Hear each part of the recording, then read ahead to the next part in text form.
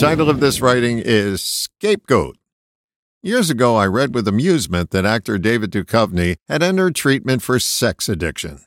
My amusement was not that a man was seeking help with the situation in his life that had caused pain to his wife, his children, and others, but it was in response to a body of learned people who sat around and put a label on this behavior and called it an addiction. On second thought, it's really not amusing, it's downright sad. This business of attaching labels to patterns of behavior and then putting them in a category called addiction does two counterproductive things.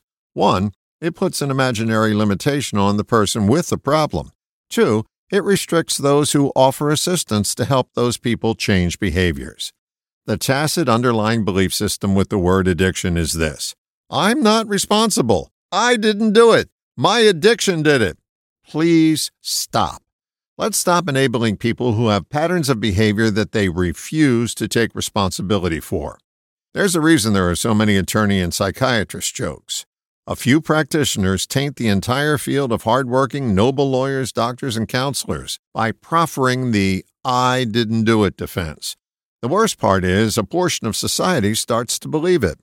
Your Honor, the fact that my client drove his car into another and killed 4 people while addicted to alcohol merits special consideration because he couldn't help himself. He needs treatment, Your Honor, not jail time. If you just laughed at the absurdity of that statement, hang out in a few courtrooms or check in with a few attorney friends, and you'll find that defenses like these are uttered more often than you can imagine. Yes, address your personal situation and seek the help you need. Do not hide behind the word addiction. It doesn't serve you, and it doesn't serve your loved ones or society. The spin was that David Duchovny didn't sleep around because he wanted to. He just couldn't help himself because he was addicted. Where does it end? I'm addicted to robbing people at ATM machines isn't too far off if we continue with this absurdity. What is your initial response when hearing a lie from another person when you both know they're lying?